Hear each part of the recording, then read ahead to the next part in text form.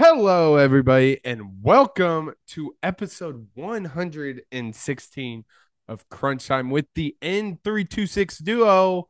I'm your host, Sam Godsey, and with me today, as always, is Tanner Dislin. Tanner, how are you doing tonight? Sam, I am doing great. We just had an awesome weekend of football. The divisional round is awesome. I know we look at the NFL playoffs as a whole and everybody talks how great they are, and namely the Super Bowl and the championship weekend. Not enough love goes to the divisional round. There's four games, they're all awesome. A lot of good matchups. Remember the Bills Chiefs, obviously, yesterday. The Bills Chiefs was an instant classic. Bills Chiefs a few years ago, the classic, the infamous 13 seconds. That was a divisional weekend game. They always deliver. So I'm doing great, man. We had an awesome week of football. Can't wait to talk about it. Yeah, absolutely. What complete opposite of last week. We're gonna have a rather short episode. Not much going on. We're gonna be focusing on those divisional rounds, um, and mainly focusing on that in a couple weeks once we kind of hit that in between period of when the NFL ends and college basketball. That's when we'll start to transition into more basketball talk. So just having that on your radar. But Tanner, let's start off as we always do with winners and losers. Who is your winner?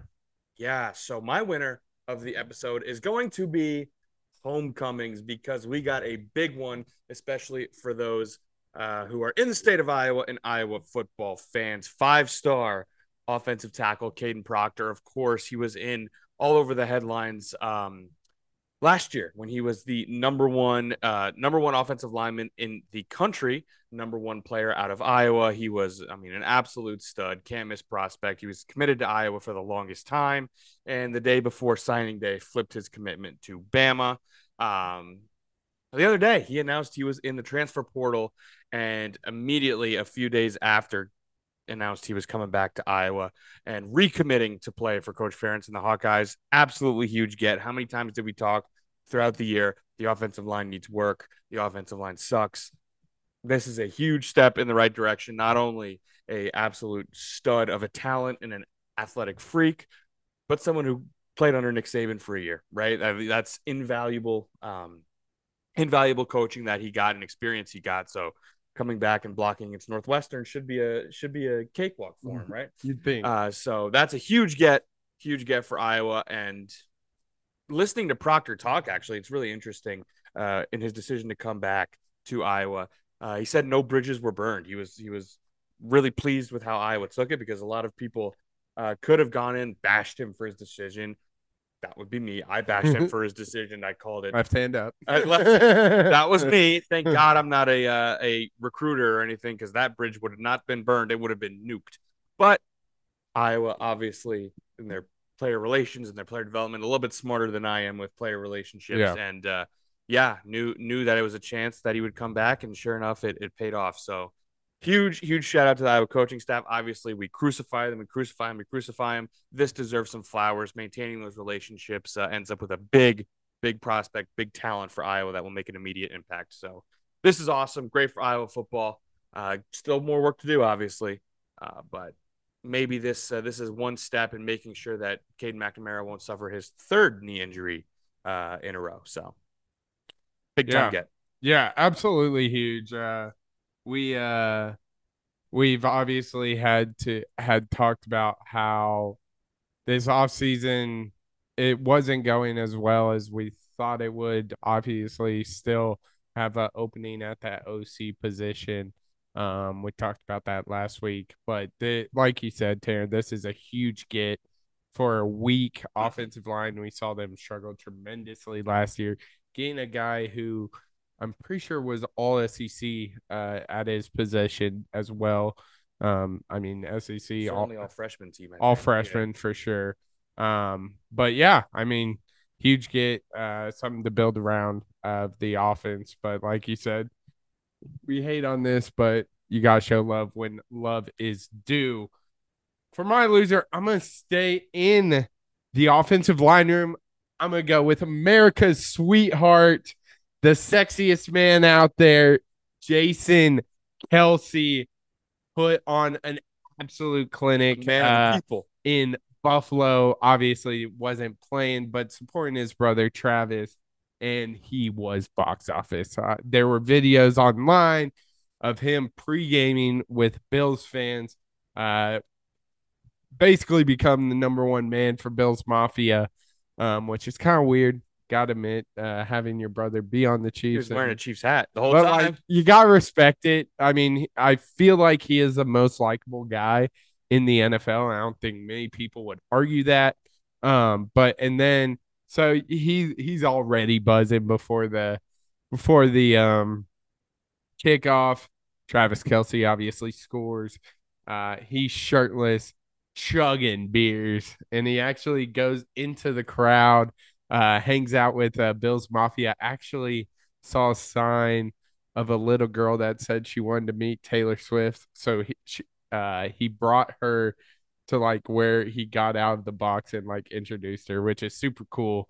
So yeah, shout out Jason Kelsey. Always been a big fan of his. That's just hilarious. Something about a big, just a huge, big bearded, hairy dude, shirtless in freezing cold weather, ripping brewskis, yelling, screaming, Yeah. jumping out of the box. He's a man of the people. He doesn't want to be in that snooty box. He wants to be down drinking, screaming, yelling with the people. So I mean, yeah. I mean, Yeah, man of the people. That's all. man That's of the the people. only thing I could say. Shout out about it. Jason It was Kelsey freaking for hilarious. sure.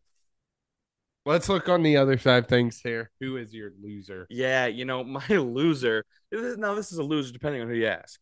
Most people would say this is a loser. However, we would say it's a big time winner. But most people would say it's a loser, so it's fall under the loser category. But it is newsworthy. The reason we would say it's a winner is because it got you Saturday off. However, for most people, TCU women's basketball, they had to forfeit multiple games in a row due to not having enough players to dress. Crazy. Not great. However, the team has announced that they picked up 3 players from their open tryout they had. There you go. 3 players made the team. They are resuming play tomorrow, which is Tuesday. So Tuesday the 23rd, they're resuming play against the UCF.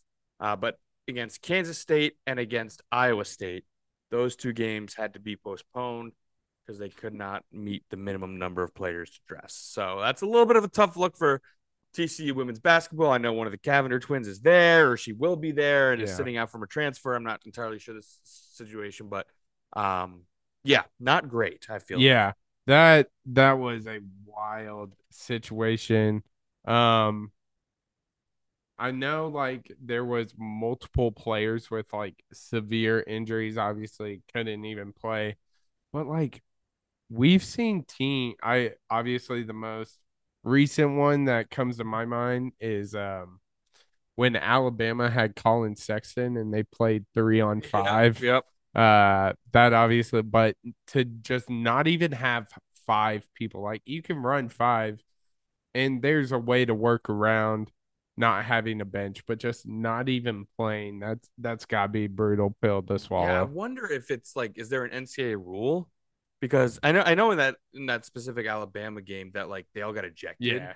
Yeah. So from coming off the bench in a fight. So I wonder if there's some rule where you just can't start a game unless they have X amount of people that can play. Wouldn't shock me if there is. Don't know. But still, sure.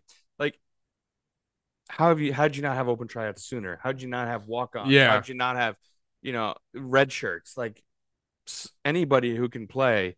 It seems a little odd to me, but yeah, I mean, they're back playing though, so they figured it out, and it got you a Saturday off. Yeah, so I'm not too mad about it, to be honest with you, Tanner. But yeah, definitely a very weird coincidence. So this is obviously not official, but you have to begin the game with 5 players. But if it has no substitutes to replace a disqualified or injured player, it can continue with fewer than 5. That was the Alabama. When there is only one player participating for a team, they shall forfeit.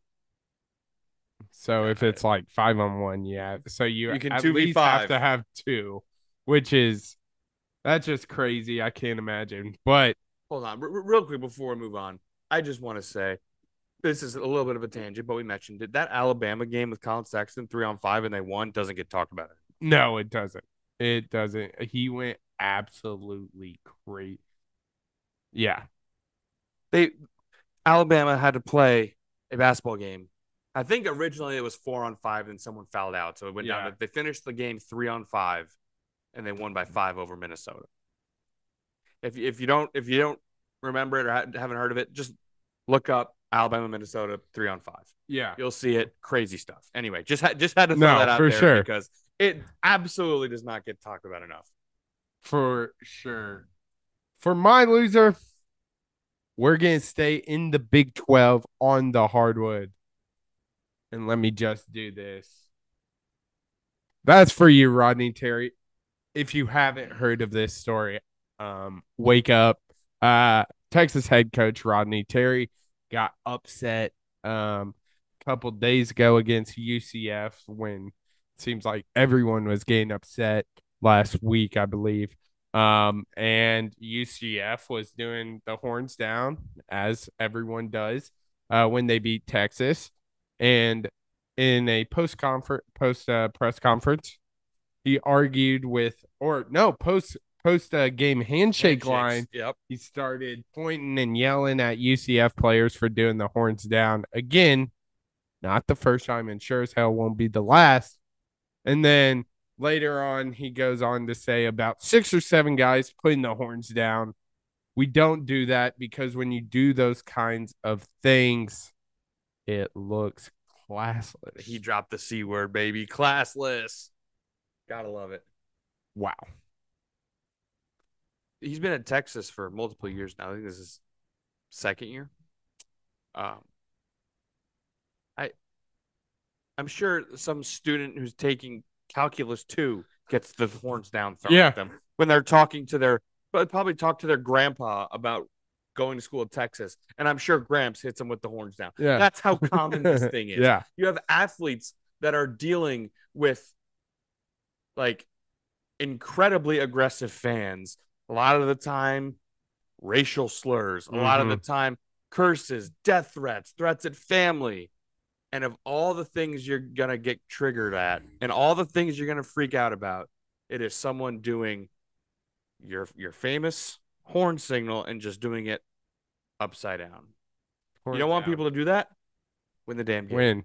Win the damn game. Not only that. I cannot believe that an actual grown human being, grown man, a leader of a program gets that pressed after a team upsets you and decides to do your hand motion upside down.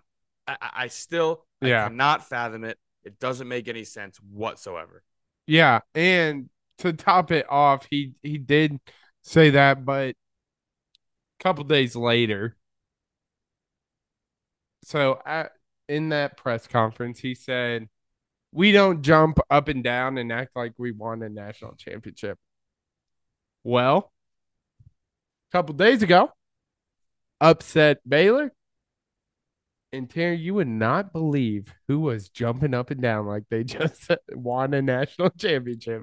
Look, of everything that you just said, like obviously the horns down, ridiculous. It's childish to get upset over hand motion. That one legitimately pisses me off. Yeah. Guess what? When you give your whole life to play a sport, you give your whole life to play a sport at the highest level in college basketball, to earn an education for free. You earned the right to play for that school and earn that education. There's a lot of pride that you take when you go out and you lace up your shoes and play basketball on the biggest stage in college basketball. Believe it or not, you're allowed to celebrate when you win a goddamn basketball game, especially one you weren't supposed to. That boils my blood. The fact that after he gets upset, he's just like, well, they were celebrating like they won a championship. Are you kidding me? Yeah. Are you actually kidding me? Insane stuff to hear from a Division One college basketball coach and a Division One college basketball coach who was in the Elite Eight a year ago. Mm-hmm. Unreal. It pisses me off. Yeah. And it's just gonna get worse. You're going into SEC, probably the most hostile conference in all of sports. I mean, we've seen Lane Kiffin, obviously different sports, but still matters. We've seen Lane Kiffin get pelted with golf balls and mustard balls. We've seen people make fun of the Arkansas hog call. We've seen Hottie Toddy get made fun of.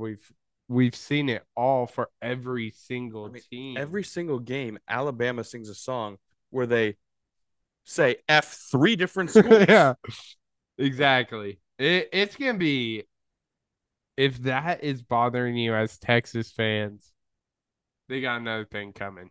Yeah. And let alone celebrating a win. Because, yeah, let me tell you what, when you beat Tennessee in Tennessee, you might show a little emotion. Yeah. When you beat Arkansas in Arkansas, when you beat Kentucky in Kentucky, you're going to show a little emotion. When they beat you, they are going to too. It's sports. It should mean something. Yeah, exactly. But let's move on to this past weekend, Tanner. NFL divisional round kicked off Saturday afternoon with the Ravens defeating the Texans, the Red Hot Texans. America's team, it seemed like no one expected them to be there. Unfortunately, their season ended with a loss 34-10. Give me your thoughts on the Ravens' performance on Saturday. I mean, dominant, right? They showed up and played the way we expected them to play. But to me, this game is all about one unit and one unit only, and that is the Baltimore Ravens defense. Holy crap. I was told, I mean, I thought / I was told the Browns defense was good. I expected them to play a good game last week. Texans ran all over that Browns defense. I mean, yards after catch, soft coverage. Yeah. I mean, it was scored what, 45 points? They were absolutely stymied by these Baltimore Ravens. 10 points. And the lone touchdown for Houston was a punt return for a touchdown. Yeah. CJ Stroud, the rookie phenom who was slinging the damn ball a week ago, 175 yards through the air, 19 for 33. Devin Singletary only had 22 yards rushing. They absolutely couldn't do anything. Masterful performance from the Ravens defense. And then their offense just, I mean, it took them a little while to get going. 17 of their 34 came in the fourth quarter. So it took them a while to get going. Of course, they rested their starters in week 17, had the bye, rest versus rust. Maybe needed to get some of the rust off. But when their defense was playing the way it was, I'm not sure they really needed anything from their offense to win this game. They got it late and ended up with a 24-point dominant victory. But, man, I can't talk enough about that Ravens defense, man. Yeah, the Ravens defense looked phenomenal, like you said. Tanner, CJ Stroud was slinging the damn thing. The Texans as a team had 400 yards. A lot of that coming from CJ Stroud. But this was the definition of complementary football. I mean, yeah, we saw the Ravens offense kind of get off to that slow start, like you said, but Lamar Jackson putting up the MVP numbers we've seen all year. 16 for 22, 152 yards, 2 touchdowns, adding 11 carries worth 100 yards, 2 touchdowns, 4 touchdowns from what looks to be the MVP of this league. Yeah. This to me is it's like a measuring stick game for people who don't know ball. Because I think a lot of people will look at this and be like, wow, only 152 yards passing. Like, he didn't impress at all. He was great in this game. Yeah. He was great. Of course, 100 yards on the ground helps when you throw for 152. But 2 touchdowns through the air, 100 on the ground. He averaged 9 yards a carry. And then in that running game, Justice Hill and Gus Edwards each averaged 4 and 5 yards a carry. So they were running the ball well. Their defense was absolutely all over Houston. He did what he needed to do, and he did it very well. So, yeah, Lamar was great. Running game was great. Defense was great. Maybe tighten up special teams. Don't let up a punt return for a touchdown. But yeah, I mean, Lamar was great. And also, one more thing to talk about here: the crowd. The Yeah. crowd was electric. I don't know when I think about the most electric atmospheres in the NFL. I can't say the Ravens are first to come to mind. Maybe they should be though, because it was one of the best of the playoffs. The Texans had 11 total penalties. I want to say 8 of them were pre-snap. 8 of them were either offsides or false starts or delay games because no one could hear anything because of that crowd. So shout out the crowd too, all around dominance. Yeah. Absolutely dominating performance from the Ravens. So that kicked off this divisional round. Kind of a slow game in the first game on Saturday, but we got to Saturday night. The battle between the 49ers and the Packers. Could Jordan Love get over the hump? Aaron Rodgers seemed to never be able to. Unfortunately, it didn't go his way. 49ers, or fortunately for some people, 49ers win this one 24-21. A lot closer than a lot of people expected, me and I believe you included. But give me your overall thoughts on this one. Well, first off, I am in the group whose Super Bowl is when the Packers lose in the playoffs. This was like chef's kiss, right? I would have preferred they lost the Cowboys. Obviously, I think you would agree. I would prefer they lost to the Cowboys, but if that combined with having the 49ers on the ropes for 3 quarters in this game was enough to get Packers fans hopes up just enough to be absolutely crushed, it was worth it tenfold. If they lost that game to the Cowboys, no one would have cared. They would have been like, "Oh man, what a fun season." Yeah. They care now because of how this went, and it was absolutely magnificent. But actually, talking about the game here, of course, where we always start, we got to start with the quarterbacks. Simply put, I thought neither quarterback was impressive today. No. I didn't at all. Uh, starting with we'll start with the winner, Brock Purdy. I mean, I saw some people with takes that Brock Purdy is him, that Brock Purdy, they said he couldn't lead a drive to win the game, and he silenced them. I think this was a tweet from Nick Wright. He said, "If that's your takeaway from the game, I seriously question your ability to watch and understand." Yeah. Because he was terrible today. Multiple wide open receivers missed, multiple interceptable balls dropped. I remember we were watching the game with Keegan, former co-host, Packer fan, saying the difference in this game was Jordan Love threw 2 interceptable balls. They both got caught. Brock Purdy threw 2 or even 3 interceptable balls. Yeah. And that is huge. Like he lived to fight another day, which obviously is a little bit lucky. He did lead a drive to win the game at the end of the game, so that deserves some flowers. He leaned heavily on his running game in that drive, but still, he made a couple big time throws. But simply put, neither quarterback was impressive. Looking at Jordan Love, I mean, it was an absolute disaster class of a fourth quarter from Jordan Love. Yeah. 2 critical interceptions, one of them, and kind of both his fault. One, a wide open guy underneath, rushed it, way overthrew him, and behind him, tipped up and intercepted. A good pass. That's probably a first down. Then, of course, the other one, as the game was running out, the Brett Favre throw across his body, rolling to his right, tuck it and run. You probably would have gotten a first down. We all know that, so I won't harp too much on it. But those are 2 big time mistakes from Jordan Love, and it absolutely cost the Packers in this game. And then, of course, the third thing to talk about is the kicking, because one thing's for clear, or one thing's for certain: kickers are just as important as anything else in the playoffs, man. Because 2 teams are really feeling it today because of their lack of kicking. But those are kind of my initial thoughts. Anything come to mind for you here? Yeah. I mean, I think the story surrounding Brock Purdy all this season turned out to be true in this one. You take one of his weapons away, that being Deebo Samuel. He forgot about that. Yeah. he looks like a very, very, very bottom average quarterback. He looked awful. But fortunately, you still have George Kittle and Christian McCaffrey. But like you said, Tanner, 49ers capitalized on the Packers' mistakes, and that's really why they won this game. Yeah. And furthermore, just a little bit, I mean, the two stars of this game, for me, pretty easily, the two running backs, right? Christian McCaffrey and Aaron Jones were great in this game. In a game where there's bad weather and the two running backs are the stars of the game, why are the two quarterbacks combining for 73 pass attempts? Both coaches completely got away from the run, and I don't understand why at all.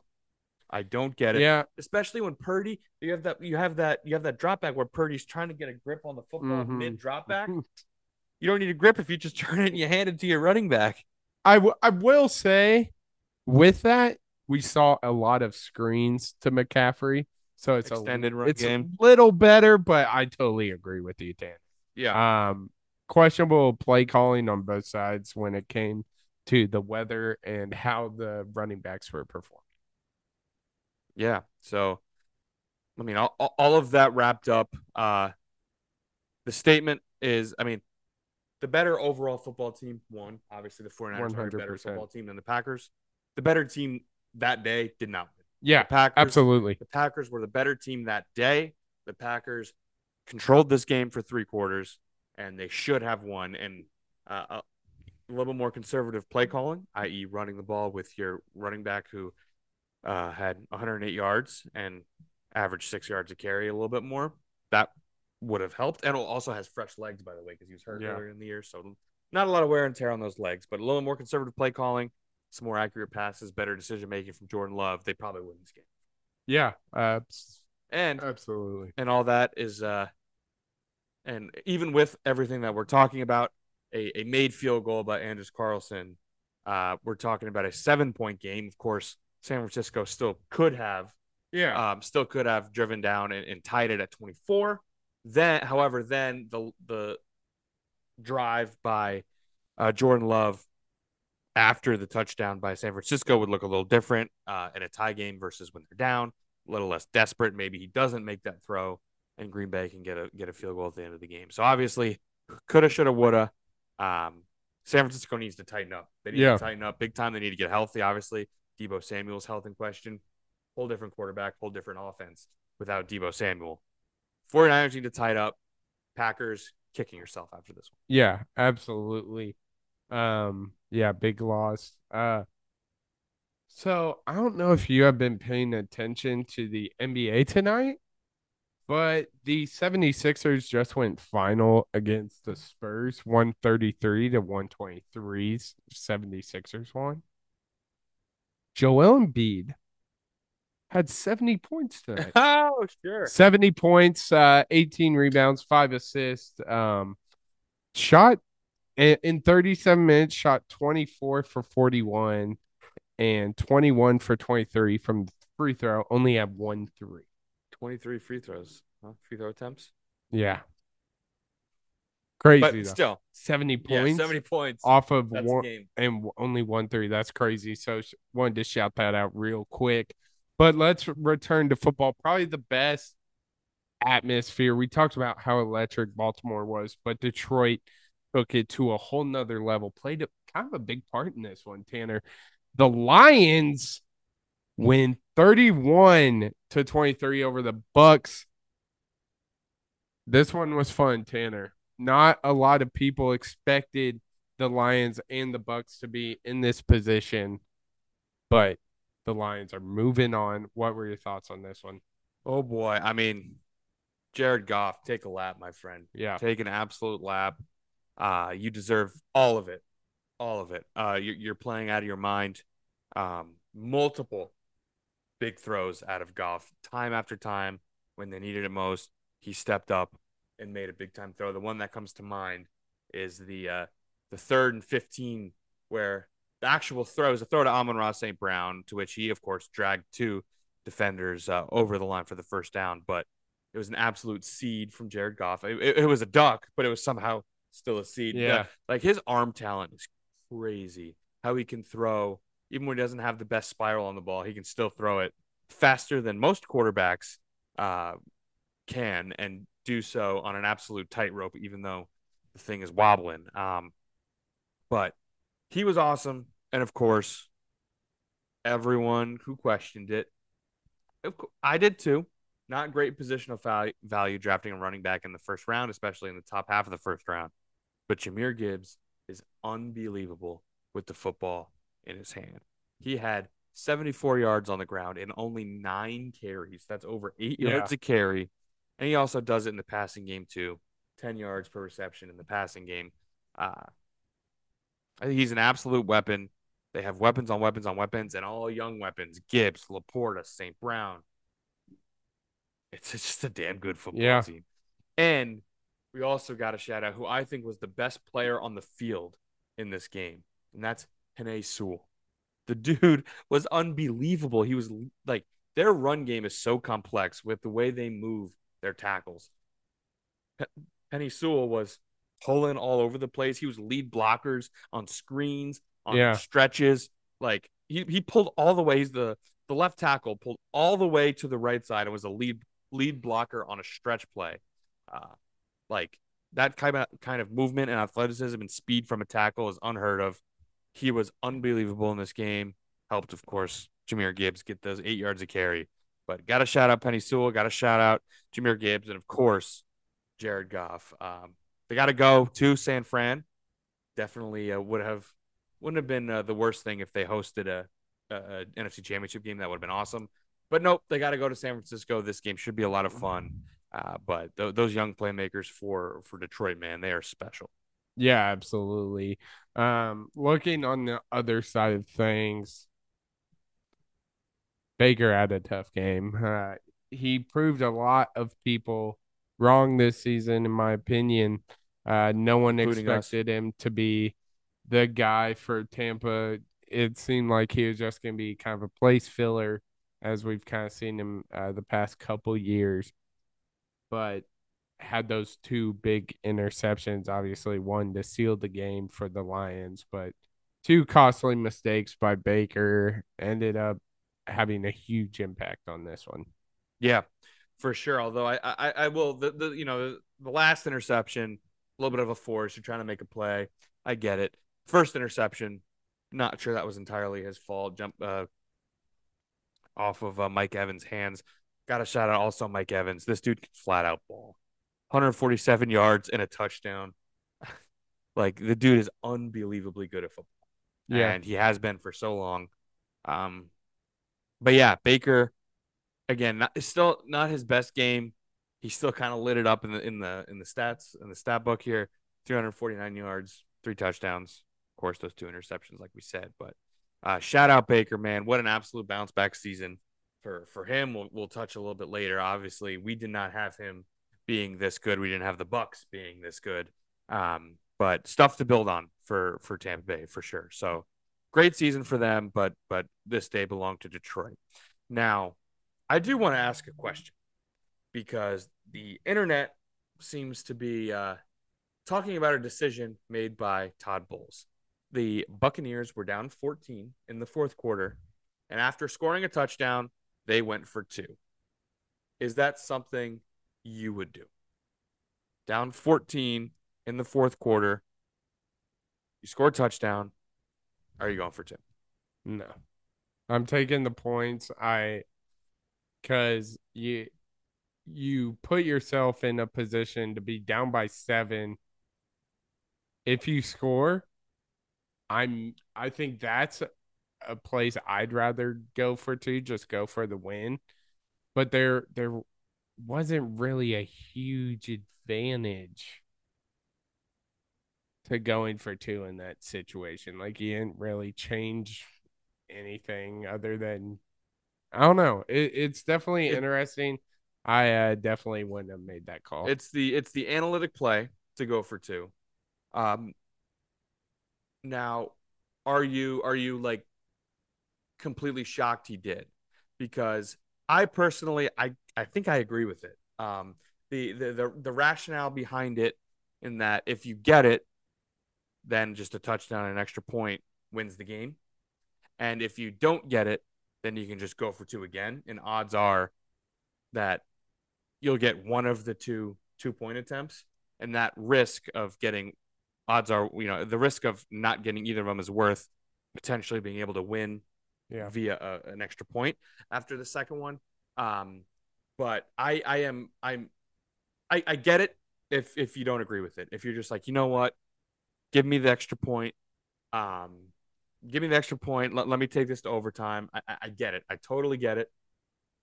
People saying that it's an absolutely ridiculous move and that they can't believe he did it, went for it, and all this stuff that he should be fired over it. I don't get. That I don't get at all. But I just wanted to get your thoughts about that because it was a topic of conversation. But yeah, it's definitely an interesting question. So the Lions move on to face the 49ers, while on Sunday night we waited who the Ravens were going to take on in the AFC Championship. And shocking, no one, the team, everyone was like, oh, it's not their year, not their year.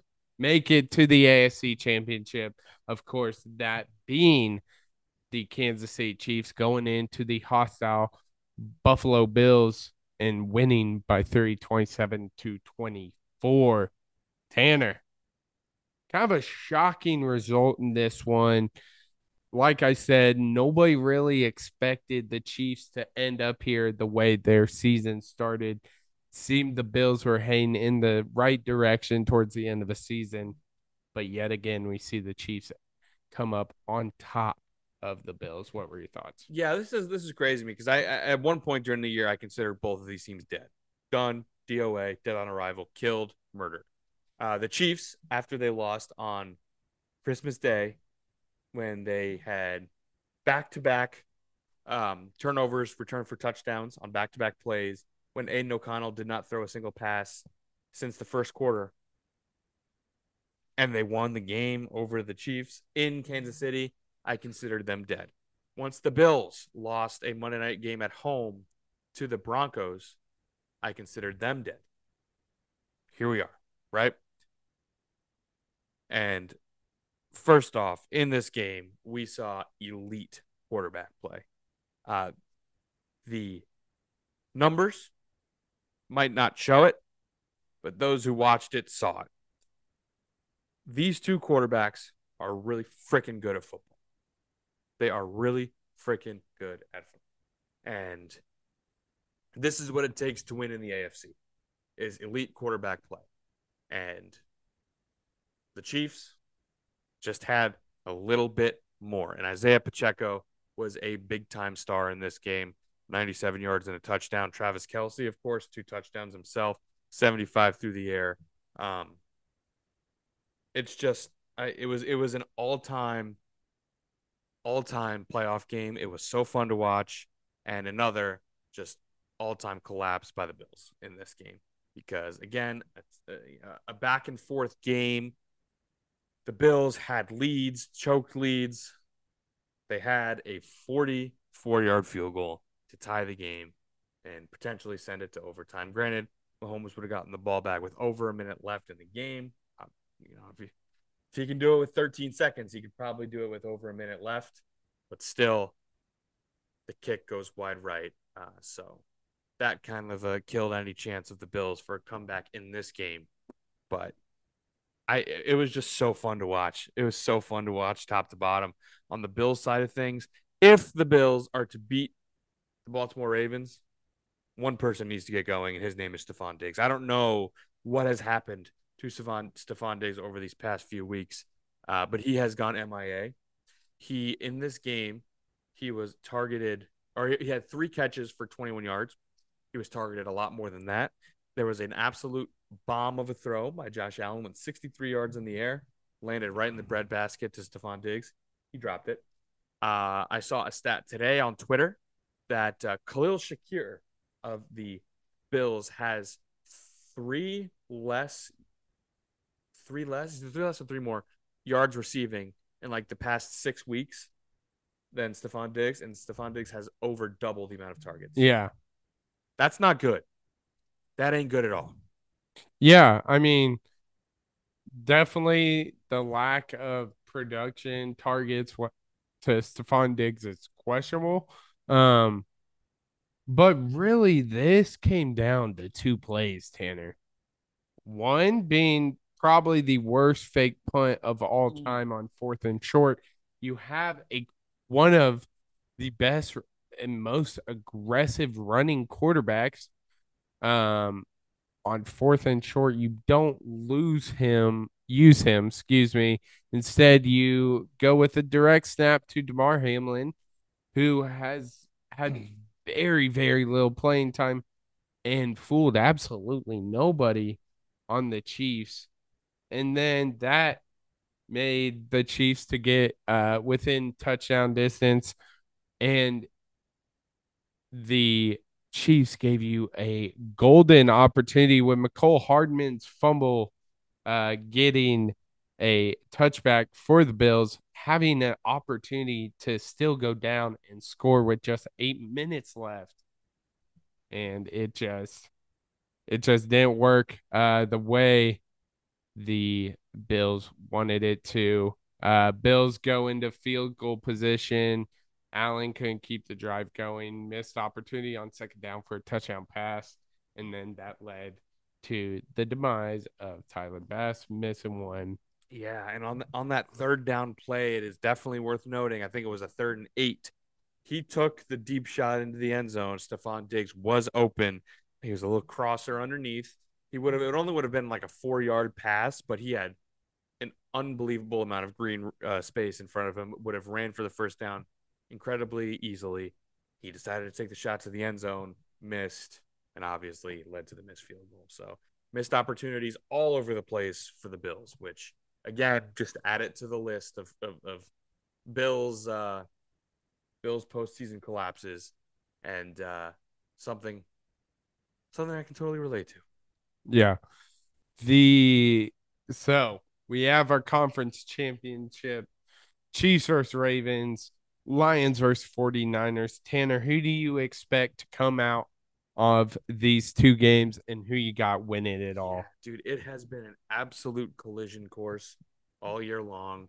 I hate doing it. I got to do it. It's going to be the one seeds, man. I think it's going to be 49ers Ravens in the Super Bowl. The Ravens right now, we've only seen one playoff game from them, but they just completely obliterated a team that was high flying on all cylinders. Their offense didn't even really need to kick it in high gear, and their offense can absolutely kick it in high gear when they need to. So I'm going with the Ravens and the 49ers, man. I think the health of Deebo Samuel is very questionable. I think he's going to need to get healthy. The play of Brock Purdy was a little bit questionable against the Packers, but the Lions, they've been a great story. They've looked great. I think things are different when they're not at home. When Jared Goff is not in a dome, he is a significantly different quarterback. And I think the San Francisco defense will show up in that game and kind of handle things. So I'm going to go San Francisco, Baltimore in the Super Bowl. And I'm going with the team that won the first matchup and the team that is looking like the best team in the NFL and really has been ever since that game. And that's the Ravens, dude. This defense is absolutely for real. And like I said, their offense didn't even need to kick in high gear, and they beat the living crap out of a team that beat the living crap out of the top 5 defense in the NFL. So give me the Ravens, man. They look so scary right now. Yeah, that's definitely an interesting pick. I think whoever comes out of that AFC is going to win it all. For me, I'm going with Patty Mahomes. The best quarterback in the NFL has been all year, even though some people didn't believe at the beginning, including myself. So I got the Chiefs. I think it's gonna be a shootout. I think it's just gonna be a great game, probably game of the year in my opinion, if all goes according to plan. Then on the NFC side, as much as I want to take the Lions, I think Brock Purdy gets just enough done with his loaded offensive weapons and that defense behind him. I think they move on. And so I got the Chiefs versus 49ers. The NFL script has had the Chiefs ever since Travis Kelce had started dating Taylor Swift. Give me the Chiefs winning the Super Bowl. Proposal during the celebration.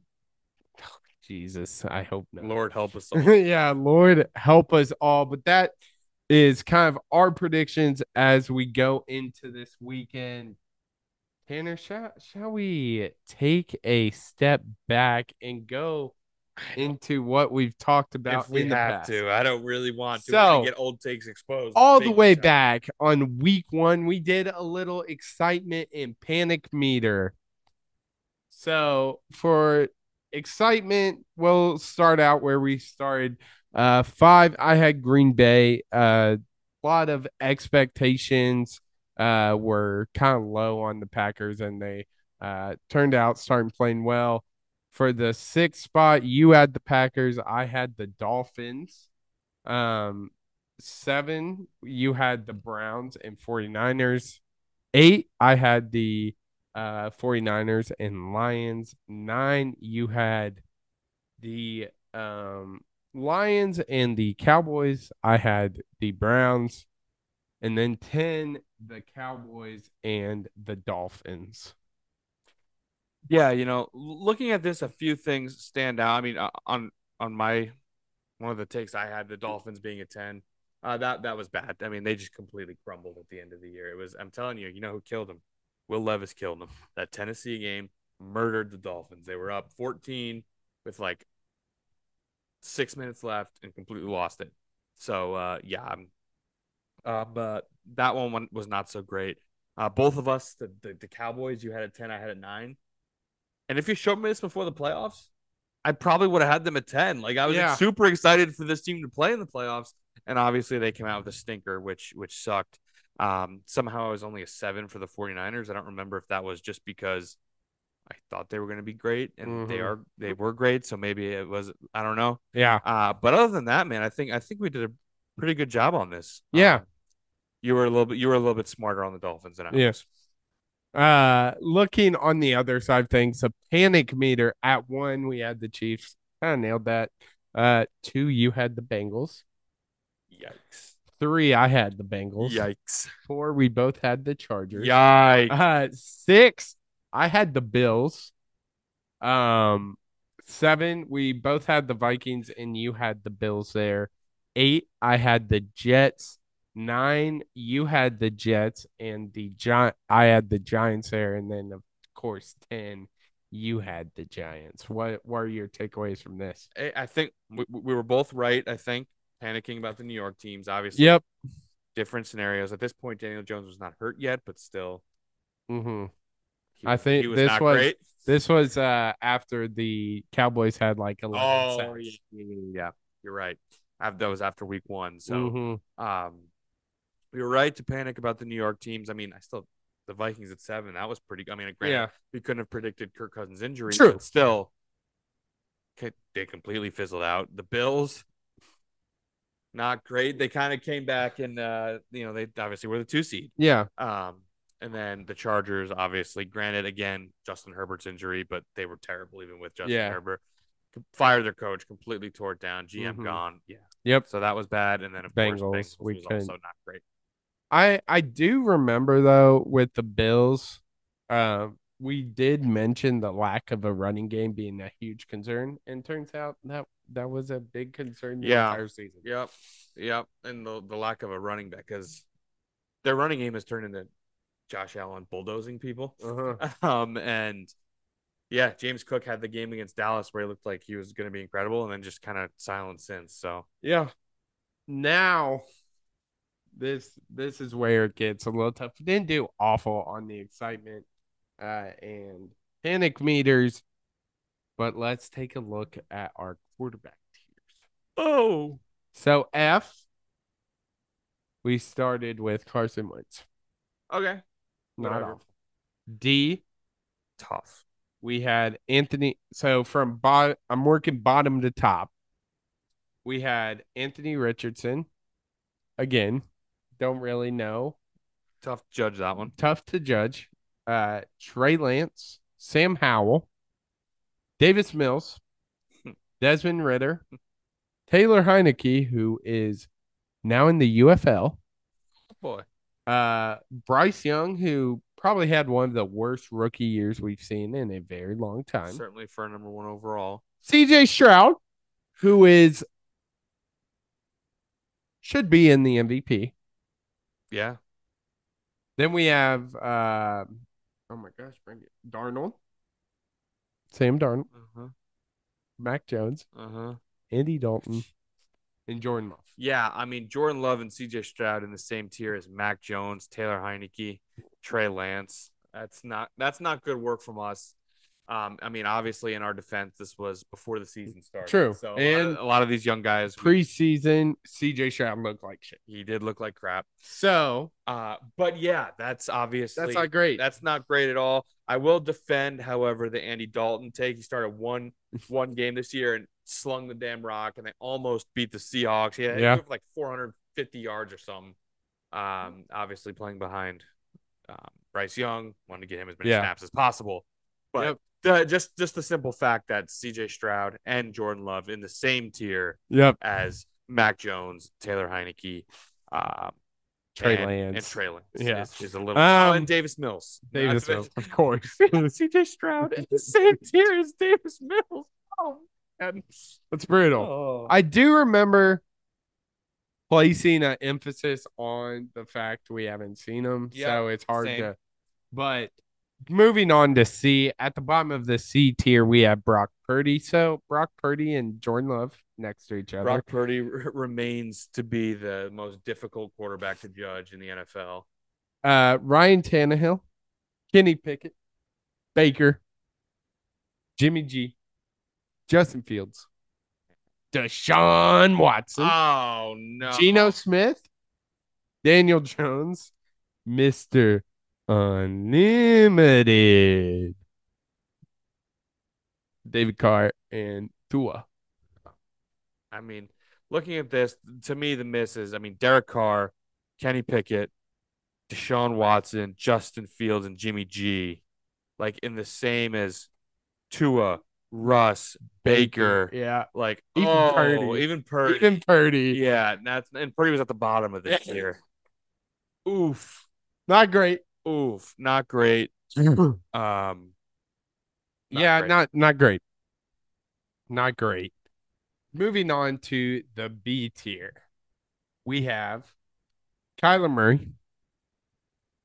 I think that's a decent spot. Yeah, I would just say before you say them all, looking at this, I think we have 2 misses in here. I think we have 2 misses. Dak, Kirko, Goff, Matthew Stafford, Lamar, and Trevor Lawrence. What are the 2 misses? I think the 2 last ones you said, Lamar goes up to A, and Lawrence goes down to C after this. Agreed. Year. I think those are only misses. I like the rest of the body of that. Of that group. Your Kirk Cousins, your Matt Staffords, your Jared Goffs, your Daks, and your Kylers. Yeah, I think that's great. I mean, Lamar, not great, great by us. And Jared Goff, I could see bumping up today as well. That too. But yeah, Lawrence, disaster of a season for Lawrence.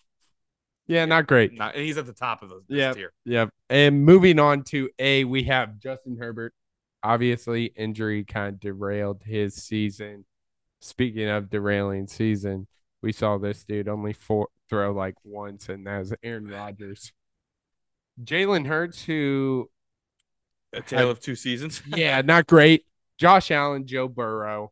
Obviously, Joe Burrow affected by injury as well. So 3 of our 5 quarterbacks in tier A, we didn't really get a good perspective on their season due to injury, but not having Josh Allen's as in this cat, Josh Allen would be the top of this after what we've seen this year.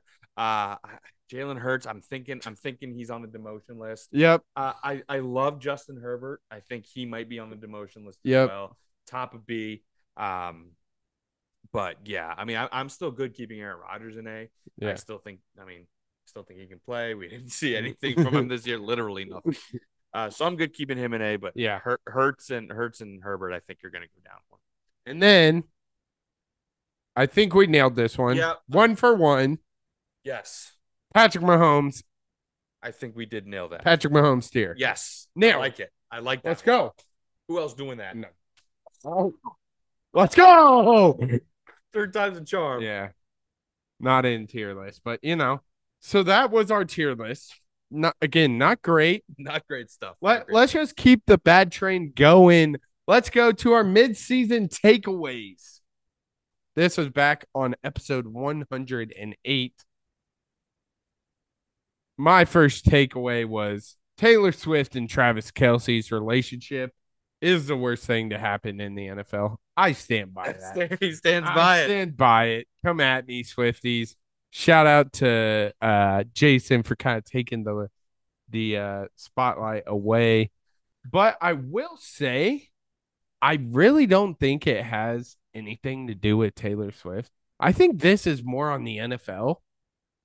Yeah, like if she was at games and the announcers were like, Taylor Swift's here, and they panned the camera to her, we're like all what? fine. Yeah, we're all fine. But it's after every single thing. It's Taylor Swift being the header of the NFL. It's them saying Chiefs are 2-0 since the Swifties joined. Like, shut up. Yeah, and however, real quick, it is worth noting that if like all of that is super annoying, if you get mad at Taylor Swift swag surfing, going like this. Oh, that was clean with Donna Kelce. Something's wrong with you. If you get mad at that. If you just get mad at the fact that she's having fun, that was lit. Like this, that was lit. Something is wrong with you. However, just the constant bombardment from the NFL social media is, I agree. That's where it's just like, yeah. Your first takeaway was the importance of backup quarterbacks. I stand by that one. Yeah, that we probably haven't seen the importance of backup quarterbacks as much as we had this year. Joe Burrow going down, Kirk Cousins going down, Aaron Rodgers going down, Justin Herbert going down. I mean, even like on a completely different level, like why didn't Aiden O'Connell play the end of the year? Because Jimmy Garoppolo got hurt. Yeah. Then the Raiders decided to go into full tank and didn't want to give Jimmy G the job back. So that was a backup quarterback playing majority of the year. Ryan Tannehill, he got injured. That's why they went to Will Levis. Will Levis kind of took that job by the horn. So team after team having injuries to their quarterback. Yeah, that I didn't realize how many. For me, my second one was there's no clear best team this year. I think at times there was, but as the season came to an end, we had no idea. Yeah, I mean, I think your statement is correct. There's no clear best team. I think there's a clear two best teams. Yeah. It kind of separated themselves with the Niners and the Ravens. But I mean, looking at them, I always thought the Niners were the best team, and when the two teams faced off, Ravens beat the crap out of them. So yeah, I think that is a fair statement. Yes. Yeah. Your second takeaway: get the damn ball to your best receivers. Boy, was that important. Look what happened. Stand by that one. Stephon Diggs didn't get the ball. They lost. That's crazy. That's crazy. It's crazy. CeeDee Lamb didn't get it. But if you remember, it's true. If you remember that this conversation was sparked from CeeDee Lamb saying that like not getting the he ball. didn't get the ball, and also was Jamar Chase. Remember, it was like I'm always bleeping open. Yeah, they were talking about AJ Brown's another one. AJ Brown was another one who didn't get the ball, and then like diva wide receivers. You know, we all love a good diva wide receiver, but seriously. They're your damn best wide receivers for a goddamn reason. Get them the football. Teams that do that win. Yeah. My next one was stop overlooking Myles Garrett. Believe it or not, he is one of the best defensive players still. Kind of single-handedly carried the Browns to their record. They did playoff bound. Obviously Joe Flacco came aboard, but it was Yep. definitely led The by Miles. unfortunate scenario here, he did get injured and kind of seemed to his Yep. play seemed to taper off a little bit. I mean, an red hot start to the season. Didn't finish as strongly again. That injury having a lot to do with it. For sure. And when he started to not play as well as when that Browns defense started to look more vulnerable. No coincidence there that Myles Garrett is the catalyst of that defense. But yeah, I mean, if he stayed healthy all year long, I think he's the clear defensive player of the year. Now, of course, there are some conversations. He still might win it, to be honest. Yeah. But now there's a little bit more of a conversation. Yeah. And this is where it kind of here, third one. We were wrong to overlook the Eagles. We were so right to overlook the Eagles. I mean, these brothers just forgot how to play football. That was the most insane collapse I've ever seen. People are talking about, oh, when they were 10-1, did anyone really think they looked like a 10-1 team? As McNeese State wins on a last second putback. That was really cool. That was really cool. But a lot of people talking, oh, when they were 10-1, did they look like a 10-1 team? And I think saying no to that is fair because they did look more vulnerable than they did last year. But in that 10-1 start, they beat the Chiefs. Yeah. Remember, granted, Chiefs had a rough start, but they beat them in Kansas City Mm-hmm. In a hard-fought Monday night game. They had beaten the Cowboys up to that point. Yeah. They had a decent strength of schedule, decent strength to win. And then they just completely fell off, lost to the Giants, lost obviously the Buccaneers, lost to who else did they lose to? They lost to the Seahawks, they lost to the Cowboys. They lost to the Jets was their one loss up to this point, but some really bad losses in there. They looked absolutely terrible. One of the craziest second half collapses I've ever seen. Yeah. My next one, CJ Stroud should win Offensive Rookie of the Year. I think that's a good take. I think he will win it, but I think another dude that is just as deserving, Puka Nacua. Yeah, he was really good too. Dog. Unfortunately, he doesn't play quarterback. Your next one, another tough take here. May have jumped the gun on Russell Wilson. I don't think this one was as bad as it may look now because of what the way he was benched, some shiesty play, I think, within the Broncos organization. 100%. My thoughts on that jackass. I can't even think of his name right now. Sean Payton, that human spawn of Satan. I hate that. I hate that MFer. I think he deserves the worst in life. And but Russell Wilson played pretty good football this year. He led a Broncos team that was, vying for first overall draft pick a year ago to a spot where they were vying for a playoff spot this year. Of course, at one point they were the most red hot team in the NFL. And one of the main reasons why, of course, was Russell Wilson. So I might stand by this one here that we may have jumped the gun on Russell Wilson. The dudes can still play, but didn't end as great as it should have with the whole scenario, him getting benched. 100%. My last one is, look at what happens when you give Lamar Jackson some receivers. And also throw in there a damn good offensive coordinator. Todd Monken coming from Georgia. He was their Georgia offensive coordinator, comes in, starts calling plays for Lamar. Holy shnikes. There's the new coordinator, the new weapons.